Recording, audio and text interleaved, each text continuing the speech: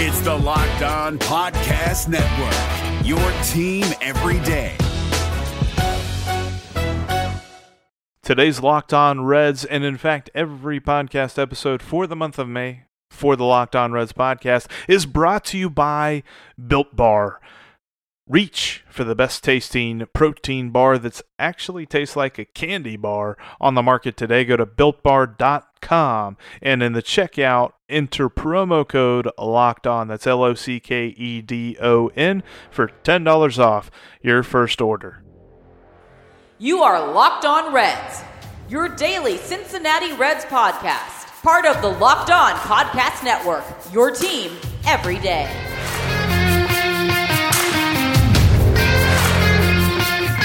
Welcome into your daily source for the Cincinnati Reds throughout the offseason. This is the Locked On Reds podcast, and I'm your host, Jeff Carr. And here we go.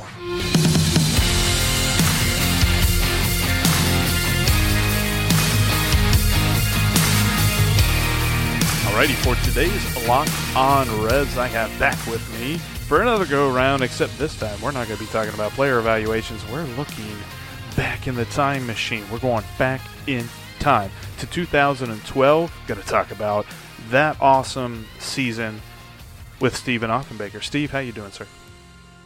Aloha. I am doing good. How's it over there in Cincinnati, Jeff? It's hot, and I love it. Hot. I love it. Right. Was outside. Hey, listen, since we're doing 2012, I'm just curious how it is that you've managed to maintain the same hairstyle since 2012. Well, it's funny because I tried what I thought were different hairstyles, and what I do is I get out of the shower and I put a hat on. So it really doesn't matter what I tell the barber to do. At the end of the day, there's a hat on top. Well, I can feel you because I've been shaving my head since well before then. So I also have the same hairstyle since 2012. Keeping it consistent. That's the way to be. So we're looking at this season. And before we get to the end, because we all remember the end, and it's kind of a point that I want to make, and I'm going to save it for that. But this season as a whole, the Reds were fun. I mean, I know that the playoffs and all that good stuff, but 97 wins, what a year, especially coming off a year where they literally had the flip-flop. They had 79 wins, and you had the amazingness that was Joey Votto, although he didn't qualify for any statistical categories because he did miss a little bit of time. He only played 111 games. But in those 111 games, he had an OPS plus of 177. What? This was a World Series winning team. And when we talk about the end, we'll talk about the end. But, it was very clear from, even the All-Star break in 2012 that this team had potential to be playing deep into October. And it was just a fun time to be a Reds fan. And, hopefully those times are coming again. But this was definitely a team of some characters, a team of role players that all hit their stride at the same time. And it was a lot of fun to watch. Looking back at the roster, it was kind of funny to see because I looked at the season previews on Monday from most of the national writers like Bleacher Report and shout out to Grantland back then and things like that were looking at the Reds as interesting but not anyone that they're taking seriously. They looked at their big offseason acquisition of Matt Latos, and then the funnier part about that was number 2 and number 3 as far as offseason acquisitions go were Sean Marshall and Ryan Madsen, one of which only had one good year and one of which started a fight a couple years later because he wasn't even on the same team anymore and he never pitched as a Red. So it's funny in hindsight to go look back at those. I mean, they didn't even list Ryan Ludwig as a big get for the Reds, and he turned out to have a pretty good season. But on the whole, when you think about think past the playoffs for a minute. What's the number one thing you remember about that year? For me, Jay Bruce stands out in that particular season, and just, him absolutely tattooed baseballs that year. That sticks out to me. And then, the performance of, Johnny Cueto, and would he make it to 20 wins? And, so close. We had this ace, that, much like it is now when Castillo goes out there, when it's his day, when it was Johnny's turn in the rotation, I fully expected that the Reds were going to win the game. And, then also, Aroldis Chapman on the back end of the game. That was a level of excitement with that pitching staff that I think last year and this year's Reds is something that they've tried to mirror in building that kind of excitement within the pitching staff.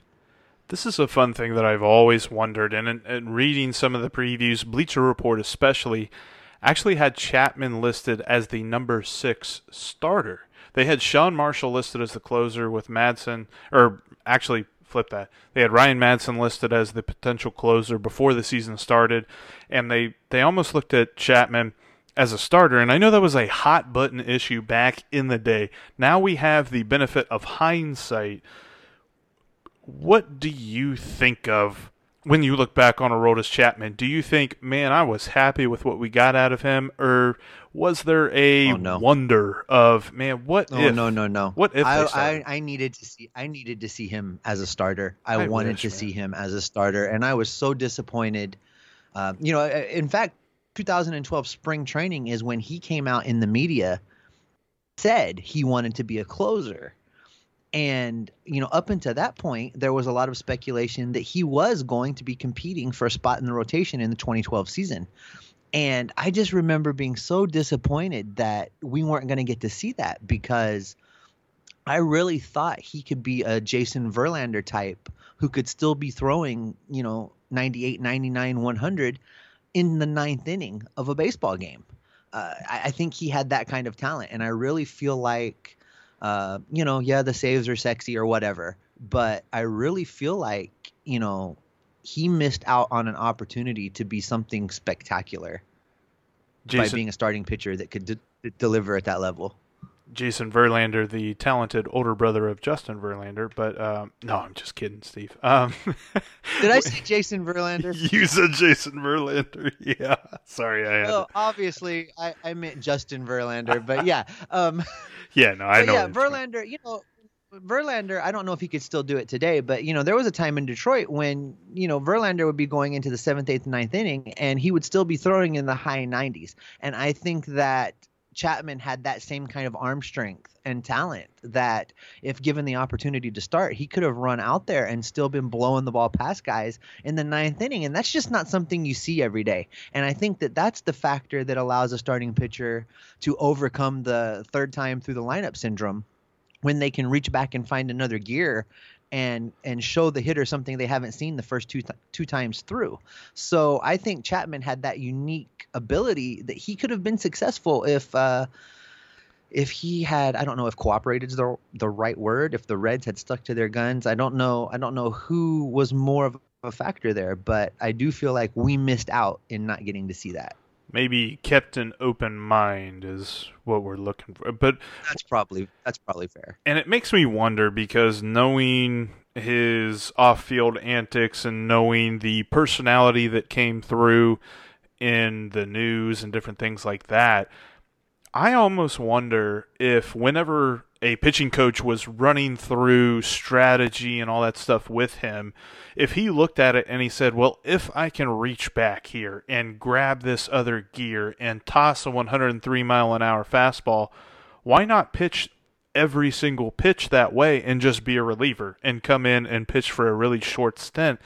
And that's the only way that I can rationalize as to why he fixated on being a closer over a starter, because no one really pulled him aside and said, dude, you can make way more money if you choose to be a starter. Because that right there, if I'm Aroldis Chapman, I'm like, okay, more money. Yeah, I'll be a starter. And for me, even beyond all that, and all of those are valid points. All of those are things that someone should have given some consideration to. But for me, and maybe I'm in the minority in the way that I think about this, is I have long felt that closers in particular are just dramatically overrated. Yes. I don't buy into this idea that you need your best guy, there for the ninth inning. I think baseball has changed too much, and the use of matchups has changed too much, that I would much rather have a guy available to me either in high leverage situations, which we tried to do with Iglesias before he had his mental meltdown, or, if you can give me 6 innings every 5 days, I would much rather that than hopefully maybe we have a situation for you in the ninth 3 or 4 times a week. I would just much rather know that I can trot you out there once a week and you're going to blow people's doors off with your fastball. That would be a heck of a Sporkle quiz right now, is that if you could name all major league closers in the game right now, because I couldn't. I mean, like, one of the best guys in the game, Kirby Yates, literally became a thing like 2 years ago, and that's it. Before then, nobody knew who he was. Cody Allen, one of the key cogs in that Indians bullpen when they were so dominant. Where is he? What's he doing right now? When they're really good, they last for like a year or two, or if they're like Eric Gagne, maybe 3 or 4, and then they're gone. And we don't. Yeah, I'm sorry, just to jump in, because you're exactly where I wanted to go, which is that part of the problem with the relievers is in many cases, relievers never really learn to pitch. Yeah. They're just out there throwing. They're throwing as hard as they can. And even with Amir Garrett, as much success as he had last season, he was basically throwing 2 pitches. He wasn't learning the art of pitching. He was just blowing people's doors off, but eventually the league catches up. The hitters always catch up. Whereas a starting pitcher has to learn to change speeds and mix pitches and change arm angles and really learn the art of being a major league pitcher. And I think that's why they get more money. That's why they have more success over a longer period of time, because eventually, these hitters that are so invested in watching film now and preparing and knowing, what they're going to be facing before they step into the batter's box, they really take away the advantage of a relief pitcher. And we see it now. Pitchers don't even string together an entire season of greatness. Relievers make it to the All-Star break, and then the hitters adjust, and that's because they're just throwing. And I would love to see much less reliance on relievers and much more usage of starting pitchers and the art of pitching. And that, I mean, no better example on the 2012 Reds of the fickleness of reliever success than Jose Arredondo. He never pitched after this season, and I always thought that was interesting. And real quick, guys, there's this awesome thing called Built Bar. It's a protein bar. It's like super healthy, but it tastes like a candy bar. Go check it out. It's at BuiltBar.com, and I got a code for you. You put in the code LOCKEDON. You'll get $10 off your first order right now. Really awesome deal going on. This company is amazing. You get $5 off each box when you order right now. I mean, it's so tasty. I've ordered like 2 or 3, and they're really personal too. Whenever you order, but place your order, they email you a thank you note. It's like a personal note. It's not an automated note. Oh, hey, this is the automated thinking machine. No. It's a real person, emails you, thanks you. They want your business, and they've got a lot of ways that you can benefit from their business with that $10 off your first order, $5 off every single box for this week only. That's the week of Memorial Day. Go check them out right now. BuiltBar.com with the promo code LOCKEDON. Lots of great flavors, lots of great taste, and it's super healthy for you as well. BuiltBar.com and the promo code LOCKEDON.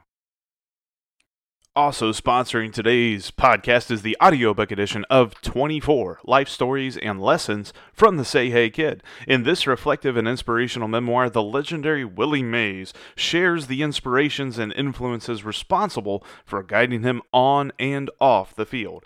Widely regarded as the greatest all-around player in baseball history, one of my favorite players to study in the history of baseball, the beloved Willie Mays offers people of all ages his lifetime of experience meeting challenges with positivity creativity, integrity, and triumph. This special audiobook production includes a forward read by Bob Costas and a bonus conversation with Willie Mays and his co-author, John Shea. Whether you miss seeing your favorite players on the field this season, or you're looking for the perfect Father's Day gift, 24 is the inspiring story of one of sports fans' favorite living legends and an awesome idea for a gift. Buy the audiobook edition of 24 now, wherever audiobooks are sold. And one last thing on the pitching, too, just something that I noticed looking at the Baseball Reference page. The Reds actually led the National League in complete games that year. They had 9 complete games, led the National League. I don't know if we'll ever say that again about a Reds team, much less having 5 starters make every single start except for that one doubleheader in which Todd Redmond had to be called up from AAA to start that one game. But other than that, they were completely healthy. I don't know that we'll ever see that again. I don't think so. And interesting you bring up Jose Arredondo because, I mean, this guy was only 28 years old. Right. 28 years old, 6-2, 2.95 ERA, pitched in 66 games, and he's gone. 61 innings pitched. And aloha, bye, gone. It's amazing to me. And the value we place on these relievers when they're, it's like running backs in football. They're it's interchangeable parts as far as I'm concerned. I mean, there are some truly great ones out there, but at the end of the day, you just need to find a group that you can throw together that can find some success to get you through the back half of a ball game. And it's not going to be a place where I think you really want to put great talent. I think that you want to use your great talent where you can maximize the return on that talent, and they did not do that with Chapman, which is kind of where we all started with this. They did not do that. No, I totally agree. And jumping in now, because Chapman is inevitably linked to the subject that we have to talk about when it comes to 2012. The number one thing that everyone thinks of, and whenever I asked you that question, what's the first thing you think of besides the playoffs, is that when you think of the 2012 Reds, you think of the freaking playoffs. And as annoying as it is to unpack what happened in that season, I have a question for you, because it's a very football mentality, but I think it has permeated all sports now, in that all sports fans agree, if you are a postseason team, you make it to the postseason, but you have the kind of flash in the pan that the Reds have, it completely, well, maybe not completely, but it almost invalidates the entire season. Do you feel this way? Oh, no, it does. 97 wins didn't damn thing. The only thing that season really stands for in my mind is one of the more epic postseason collapses in Reds history. And it doesn't matter that they won 97 games. It doesn't matter that Johnny Cueto had 19 wins. It doesn't matter that Jay Bruce hit 34 home runs. It doesn't matter that a collection of ragtag bullpen guys had tremendous success coming into games. None of that matters, because the only thing that matters is 3 losses in a row after going up 2-0. Where does the fault lie? Just since we're at the end of 2012, I think the epic collapse in that playoff series, is that Dusty's fault? Do you blame Dusty? See, now here's the thing. I'm a little bit more of an optimist, and I think you know that, but I'm a little bit more of an optimist, and when I look back on 2012, the blame that I lay most of it on is unluckiness, bad luck, when it came to Johnny Cueto getting hurt, because that changed the entire complexion of the series. You no longer had him to throw out there on the mound, and that messed up the rotation a little bit and all that good stuff. So I put most of that onto bad luck. I do put part of it onto him, like some of the bullpen decisions, because those get magnified, right? He refused to use Chapman when he needed to. He was like, well, yeah, this is really the spot for a closer. I better go get somebody else. I got to get a different reliever. We can't put our closer in now. It's too early. And like you said, for sure, there's opportunities in all 3 of those losses that he could have used his best arm in the pen, and he didn't. And shut the door. Exactly. Because you don't necessarily, and that's the one thing that I think most managers nowadays have started to grasp, is that the opportunity to shut the door does not have to be the ninth inning, and in a lot of cases is not the ninth inning. Sometimes it's like the seventh, and you got to be cognizant of that, and I don't think Dusty was. So yeah, he gets a little bit of the blame.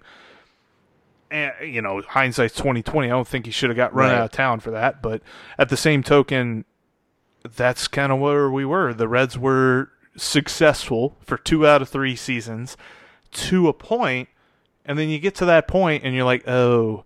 And then you got this other team on the other side of the banks that, yeah, they're really good at getting to that point, and they fail, but they keep the coach around. So that's where people, I think, kind of got a little antsy when it came to changing out the managerial spot, when I don't think that change, hindsight being, was necessary. And you know, and nothing against Dusty. I mean, I think Dusty's a great person, a great baseball guy, and just as an example, I think he was a great hire for Houston to try and get past the whole cheating scandal that they had going on, because Dusty's truly an ambassador of the game. So, you know, in that respect, I love that he's still in the game and that he's still around. But I really do feel like he made some decisions as the series continued to degenerate into what it degenerated into that puts the losses on him. And I mean, I know that's probably not fair, but I blame Dusty. I blame Dusty for the losses in Game 4 and Game 5, I think. Just in being unwilling to do what needed to be done to try and salvage it.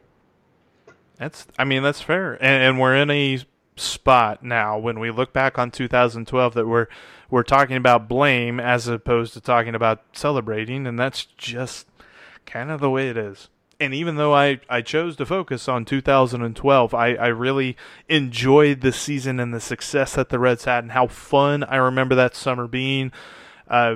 You still run into that inevitable wall that was the playoffs. Steve, I thank you so much for joining me on today's episode. What do we got coming up on the Reds Alert podcast?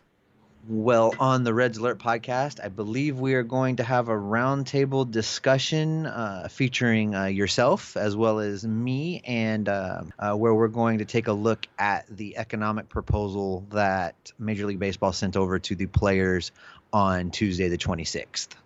Will snacks be provided, or do I need to bring my own? I think it's bring your own snacks as well as your beverage of choice. Damn COVID. All right. Well, that sounds like a good plan. We'll look forward to that podcast. Thank you so much for being on the show, Steve, and we'll have you on again soon. All right. I look forward to it. Aloha. That'll do it for the latest edition of the Locked On Reds podcast. Make sure that you are subscribed on all the many podcasting platforms out there, Spotify, iTunes, Google Play, whatever, iHeartRadio, all that good stuff. We're on it all. Also, follow me on Twitter at Jeff Carr with 3 Fs. Follow the show at Locked On Reds. Also on Instagram at Locked On Reds and Facebook at Locked On Reds. And save the Locked On Reds line number into your phone at 513-549-0159. You're not going to want to miss tomorrow's episode. Tomorrow, going to have one of the key pieces of that 2012 Reds season on with me. The ace of the Locked On Reds podcast, Bronson Arroyo, will join me tomorrow. You're not going to want to miss that at all. So subscribe and download and listen and all that good stuff. Thank you so much for listening to today's episode. Now, tell your smart device to play Locked On Fantasy Baseball. Thank you so much for listening, and we'll talk to you tomorrow.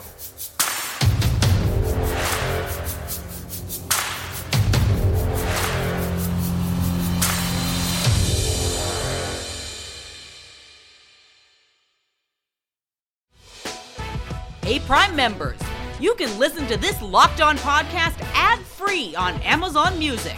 Download the Amazon Music app today.